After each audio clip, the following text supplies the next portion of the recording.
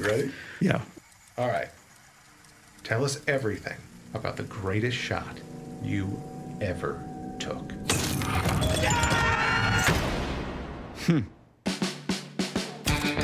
I'm Roger Sharpe. I've always wanted to be a writer. Wife, girlfriend, Boyfriend. Divorced, actually. You should be happy. You finally wrote something important. So you're single? Welcome to GQ. a few of us are going for drinks. Actually, I have a date. This probably sounds weird, but I play pinball all the time. Helps me focus. Are you any good? It may be the thing that I am best at. Why are they taking the machines? We got busted. It never even occurred to me that the game was illegal. But for over 3 decades, pinball was banned in New York City. I want to show the city council members that they've had it wrong for all these years. Oh, you're a reporter? I just have a question about the pinball ban, sir. Somebody keep these damn kids away from me.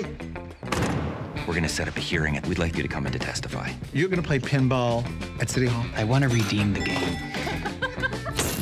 That is a game of chance. That is a game of skill. Well, joining me on Moving Radio is a duo of directors. That's right. They're directors, they're screenwriters, they're brothers. It is Austin and Meredith Bragg. We are talking about Pinball, the Man Who Saved the Game. It's a film that's screening as part of the Calgary Underground Film Festival. There's some question about this fact, but I believe it to be true. It's the Canadian premiere, and it's going to be happening Thursday, April 27th at 8:30 p.m. at the Globe Cinema, as with all screenings of Cuff. And you know what? If you want to check out more about the film, you should go to calgaryundergroundfilm.org. And plus, on top of that, and I'm sure Meredith and Austin are very excited about this, there will be a free pinball tournament from 4 to 6 p.m. at Pin Bar before the screening, so you can get your pin on before you get to see the film, which is fantastic. Gentlemen, welcome to the program. Thank you so much for having us. Thank you. Yeah, it's great to have you. You know, I love talking to people about films, but I was quite shameless the second that I saw Meredith. I was like, Meredith, you got to know, that was fantastic. Like, I looked at it, was everything I love about film. It was creative, it was funny, it was heartfelt. It had amazing performances, it had great visual style. So that's just me saying the truth, not shamelessly sucking up to you. Gentlemen, the film is about Roger Sharpe, a guy I had zero clue of who he was. So this film was illuminating for me. And what's great is that, yeah, it's the title says it's the man who saved the game. That's obviously part of the story. But what I think is even better is that it is a really just a backdrop to Roger's life and the man that he is, which I think is just as equally fascinating as this, you know, crazy footnote in history that he kind of is. So maybe just let the audience know a little bit about what they can expect from Pinball, the Man Who Saved the Game. Sure. It's the story of Roger Sharpe, who in 1976 helped to overturn New York City's ban on pinball machines that had stood for decades. Pinball was made illegal by Mayor LaGuardia. It was considered organized crime backed, and it was taking the lunch money from our children, and so it was banned. And it was, you know, this young midwesterner who was sort of, you know, fish out of water in New York, recently divorced, who got his start, started writing for GQ and met a single mother all during the span, started writing the first book about pinball that had ever been made. And that was really what drew us to this story. It was that it was more than just that moment in the courtroom. Most of the pinheads in the world, they know that story, right? They've seen the picture that's online. They know Roger's story, but it was the background, I think, that really brought us in. In fact, Meredith cold emailed Roger in February of 2020, and February 2020, yeah, had a 3-hour-long conversation with the man. And after the conversation, yeah, I texted Austin and said, "Hey, I think this might be a feature," because he had told us all of these other things that were happening around the time of the shot, that is, as it's known in pinball community. And it, you know, we're not pinball people, so this gave us an in. It was no longer just this quirky footnote about this weird law that once fell across New York, and how this man with this crazy mustache helped save it, you know, by proving that it was a game of skill and not chance. It became about the value of taking risks in your life as well, and what that means and how your life is going to be defined by it. It was our in. It was our in. Yeah, I think that's incredible that this came out of a germ of an idea. And then after a 3-hour conversation, you're like, I think we got what we need here. Like to see, and the fact that it happened in 2020, like how quickly that all came together is really impressive for both of you, Austin and Meredith. So I'd love to talk to you a little bit about that process of going through the script here, right? Because this film is a really beautiful, fine balance between where it's really honest about Roger and it's kind of heartfelt, but then it also at the same time, it's about the relationships in his life, and it's very irreverently humorous too, and the way that it kind of plays with the narrative. Talk to us a little bit about how you both kind of balance that, you know, the heart and the irreverence and kind of sliding, because I can only feel that it's probably very much on tap for like your sense of humor. I think growing up, we were probably irreverent sense of humor is probably the nicest thing ever said about our behavior.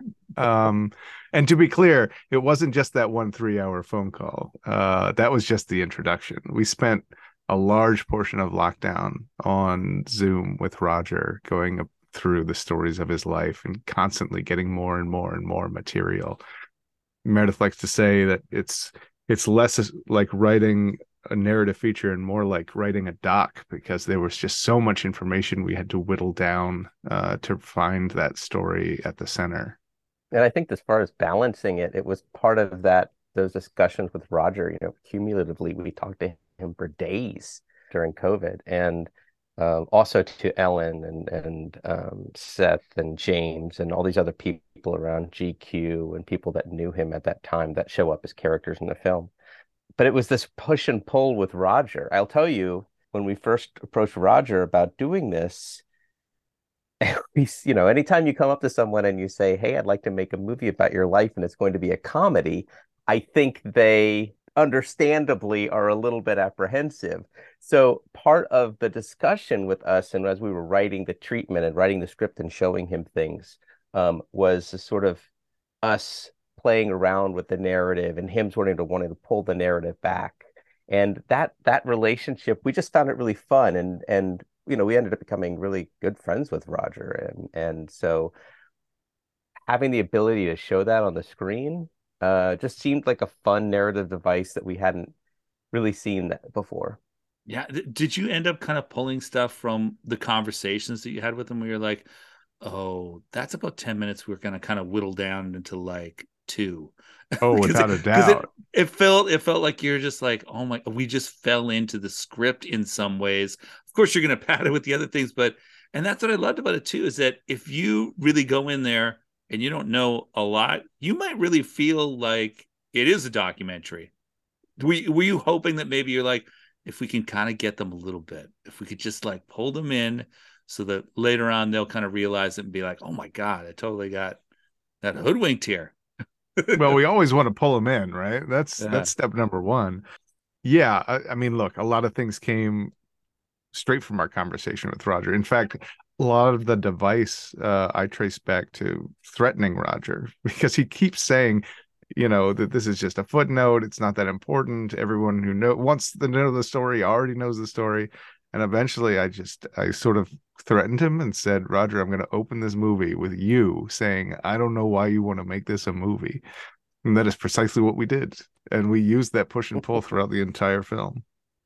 I just thought that sort of documentary device. And no, I think people understand, hopefully they understand, if not at the beginning, that eventually that this is not the real Roger Sharpe. This is an actor, Dennis Boutsikaris, who's portraying Roger. I think we like the device because it allowed us to really talk about history and truth and what's important to an audience, and then what's important to someone like Roger, to the protagonist, and someone who we're telling his life story. What he views as important and his legacy is different than what, say, a journalist or someone on the outside may think. And we just like that. That was one way we could play around with it.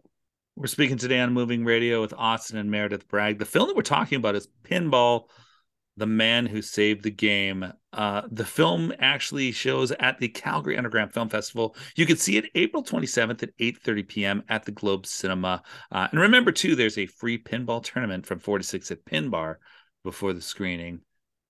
You just mentioned Dennis Boutskaris, who plays Mr. Sharpe, as that's termed in the credits there, as the older Roger, and then the younger Roger. So you kind of go back and forth between them, is Mike Feist. And I love that you chose to kind of follow both of these characters, and like one is kind of almost being edited by the other in some ways, and yet, as much as they're two different portrayals of a person at different points in times in their life, you can see that kind of through line, right? That it felt almost like, did they talk to each other closely about like what is going to be the subtle difference, and like kind of get in the side of the room and be who they are? Or was that something that was a conversation where you kind of led with both actors and said, look, we're trying to go for this for younger Roger and this for older Roger, because it's executed beautifully?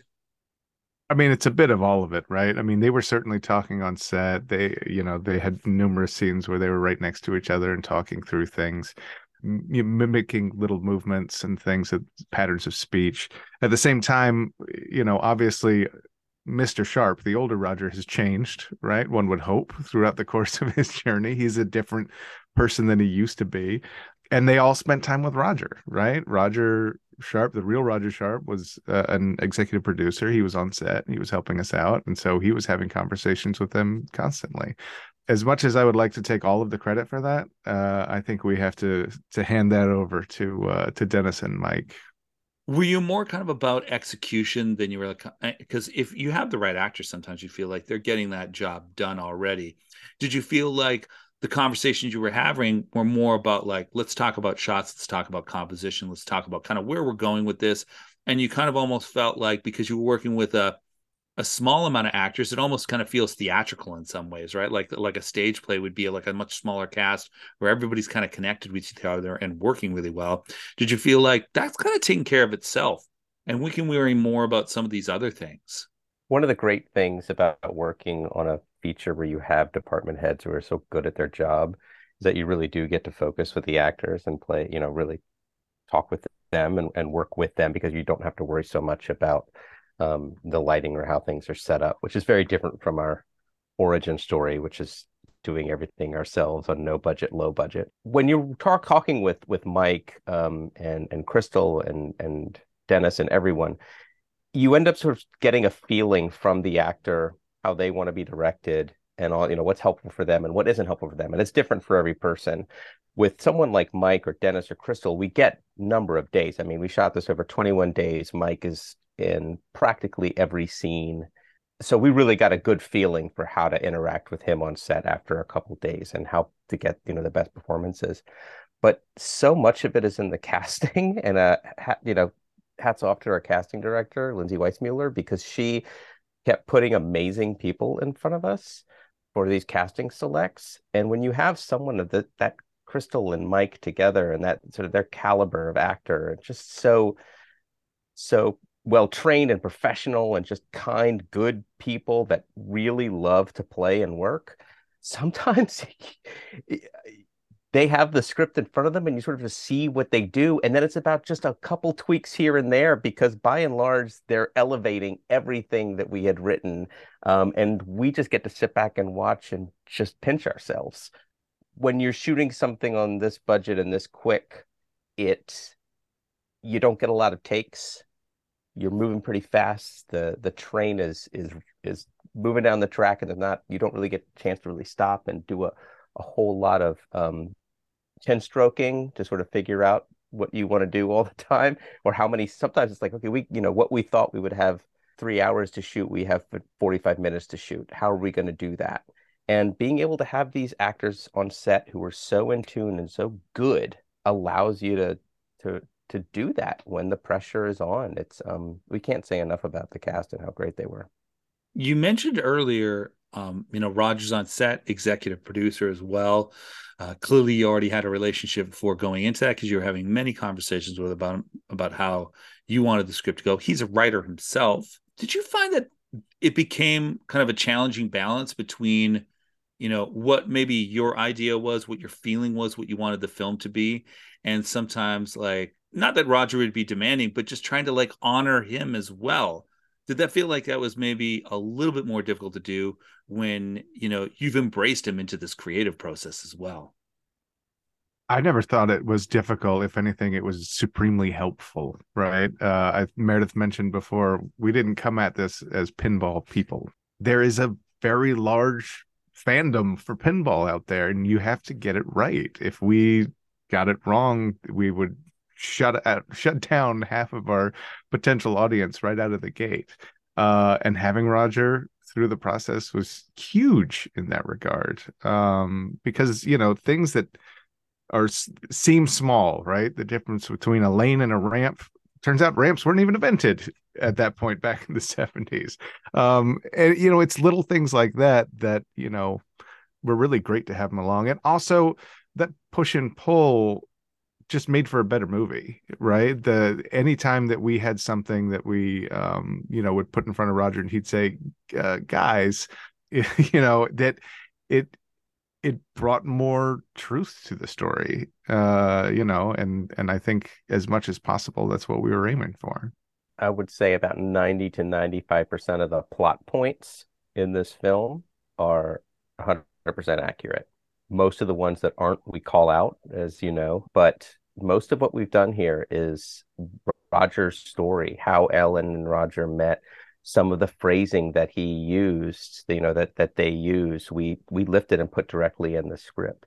Now we compress things, we telescope the time down, we made the banter a little bit more cinematic and chose our in and out points for scenes to sort of really push the narrative.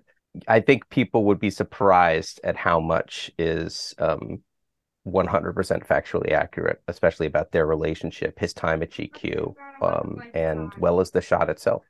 One of the conversations I always love to have with particularly people that end up, directing stuff that they've written themselves is how you have to kind of shift in your brain, or even if you have to produce on top of that as well. And for you two, it becomes almost like, okay, what roles do each one of us fill sometimes? And also balancing those different roles that you have for yourselves as creative people.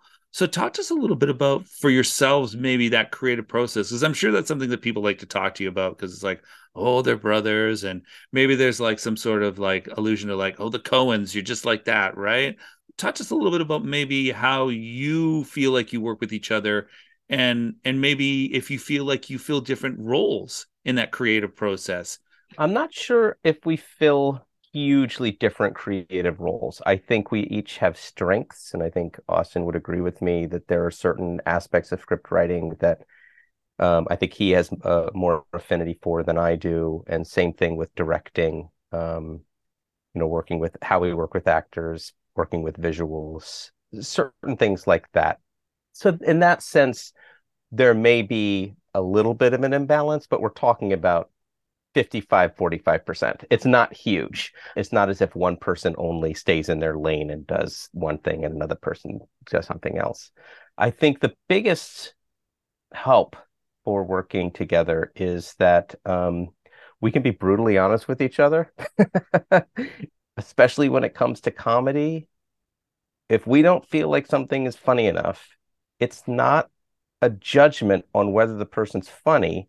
It's a call to arms that we need to be better because we know we can be. We've seen each other hit a certain level, and we want to keep maintaining that level or surpass it. So when we see someone, whether it's ourselves or the other person not putting in their A game or resting, going for the easy joke, the easy answer, there's a part of us that really wants to stress test it and say, no, like we can do better. What's more interesting? What's a little more creative?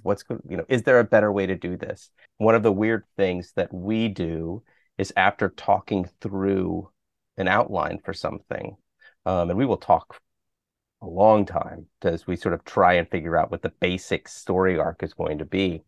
After we have an outline for the film, we write separate drafts of the script. So he'll go off and write a draft, and I'll go off and write a draft. And then we'll come together a few weeks after and switch drafts. I'll now have his draft in front of me, and I'll have a highlighter, and I'll go through and I'll be highlighting things in his script. And those are all the things I think are great and brilliant. Then we switch our drafts back again. Now I have my original draft that he's marked up with his highlighter, and I take a different color highlighter and I go back through and I highlight all the stuff that he missed that he should have highlighted. And then we talk through it, and we may do that a couple times until we get a hybrid document. And what that does is it gives us a little bit of a writer's room. So we're getting alts for a couple things. So occasionally we can choose, oh, I like your scene here better. I'm going to steal this joke. I'm going to steal this line of dialogue. And then as these things get closer and closer, we're pretty much in a mind meld. So when we step on set, we can answer anyone's question, and we are 99.9% sure that we're going to have the exact same response. And that allows us sometimes to split off. So if we had an A unit and a B unit camera, I would go off with a B unit. Austin stayed with the A unit. We would shoot separate things, but when we knew what when we got together, that it was in good hands. Or one person, if they were having a trouble with the scene, they weren't quite sure how to deal with it, it's really helpful to be able to tap someone else on the shoulder and say, please take over. You're up, because I'm not seeing it, and I know you are. And it was great. It's been great working this way. I don't know if it's normal. I would certainly love to not have efficient. No, I'd love to have the Coen brothers success. I'm not sure, but yeah. Why are we disabusing people of the thought that we are just like the Coen brothers? We should just stick with that. Good point. Well, you mentioned a little bit before, pinball fanatics, pinheads. What's been the reaction? What's the moments that they love that is probably the minutia of the game? They were like, you totally nailed all the stuff in the peep show. Like, that was crazy good. Or they like, that opening, they used the 1957 version and that Wisconsin bar. Like, was there anything that pinheads were just really giving you a slow clap for in this film? It varies wildly. There's a lot. Like, when it comes to the minutia, one of the things that I find interesting anyway is our sound department. Actually, there was a pinhead in our sound department who went to some of these, pinball museums, arcades, and found the old machines and got the right sounds, which sounds odd, but if you're a pinball person, you know the difference between a Bally game and a Williams game, right? You know that those chimes are different, those sounds are different, the flipper sounds different. There are forums, I think, dedicated to finding these errors in pop culture, feature films, television shows, and telling you all about it. Now, I'll say Roger, he told us at one point when we realized this was actually going to get made as a film. It's like, look, guys, I want the film to be good, but just as important, maybe more important, we need to get the pinball right. Like, he still works in the industry, and he knew that for his own credibility, we needed a movie that got the pinball correct. Hats off to everybody for helping do that, and for Roger for sourcing all these old electromechanical games. And the pinball community showed up. They would literally showed up in a van, and a couple pinball machines would come out that Roger specifically asked for. And we used these old games, and thank God for our pinball tech, Eddie Kramer, to keep those games working throughout the shoot, or at least appearing as if they were working. Yeah, and it's not just old games, right? It had to be old games that were in good condition, right? Yeah. And those are difficult to find. And like Meredith was saying, the pinball community really came out of the woodwork and really helped us out. Well, it's an impressive piece of filmmaking, whether you're a pinhead or not. I feel like you're really going to enjoy Pinball, The Man Who Saved the Game. Our guests today have been Austin and Meredith Bragg, the directing and screenwriting duo and brothers that came up with this film. It's making its premiere at the Calgary Underground Film Festival. It's Thursday, April 27th at 8:30 p.m. at the Globe Cinema. I suggest you check it out. It is well worth your time, and you're going to be the person that's telling all your friends that didn't go see it that you have to check this out, because I feel like I'm that guy right now. You have to check this out. For anybody that happens to have the misfortune to have something else to do that night or just misses it, I know this is kind of the festival run, and you maybe don't have specifics about it, but if you don't, where can people start to be like, okay, I want to find out more about this, and maybe I can start to get a heads up on where I might be able to catch this on VOD or physical release or anything else after that? The best place to look.